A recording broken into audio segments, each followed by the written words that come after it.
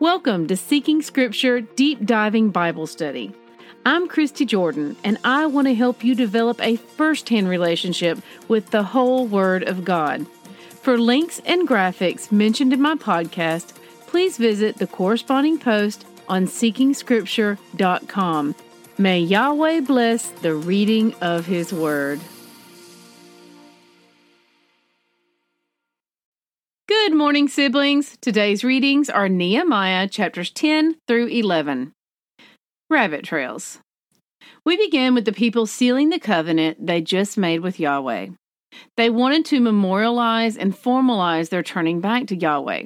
Now, notice that they willingly, joyfully, and gratefully entered into this covenant, knowing that agreeing to obey His commandments and statutes is such a small thing. They are embedded with blessings anyway, compared to what the Father is offering in return. Interesting note, the Hebrew word for covenant is actually not used in this passage, although most of our Bibles will have that, including mine. The word used is amana, which translates to a declaration of faith. They also didn't take any of the actions a people would normally have taken to bind and seal a covenant, so we can look at this as something of a covenant by our standards, but Yahweh had never broken His covenant with them, so on their part, it was a repentance and return to keeping their side of the deal. This is what we refer to as a renewed covenant, and that is why the new covenant is referred to by some as a renewed covenant as well. Check out the terms of the new covenant, and you'll see that Yahweh didn't change. His commandments and statutes are still the same. He just gave us an additional aid in His indwelling Spirit to cause us to want to walk in His statutes and commandments. For sources, see Jeremiah 31, verses 31 through 34, Ezekiel 36, verses 26 through 27, and this is also reiterated in Hebrews 8. Nehemiah 10:28 is another reminder that the Father allows anyone, regardless of tribe, nationality, or origin, to join themselves to Him and be counted among His chosen people. Another covenant side note. There is often a temptation among believers to look at those sinning differently from the majority of the church with a judgmental or disdainful eye, casting evil thoughts their way even. It is important to remember that not everyone is in covenant with the Father, and only those in covenant with the Father are bound to the conditions of that covenant.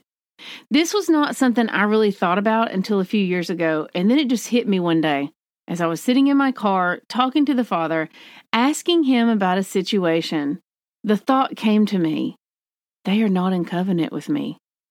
And my heart stopped and broke at that realization and the implications.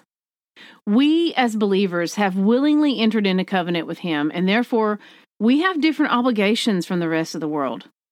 Please notice my first sentence in this side note.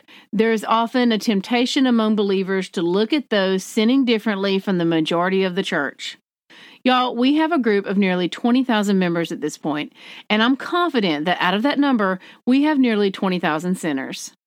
Yahweh loves us all, and with the grace that has been shown to us, let us join together and pray for those both inside and outside of covenant with the Father and ourselves, that we may all seek and or continue to seek to know His peace, wisdom, and everlasting love.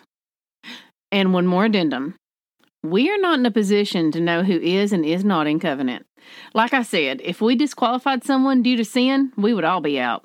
For it is by grace that we are saved, and after that comes the refining. And I don't know about y'all, but the Father is having to work overtime in that refining process when it comes to me.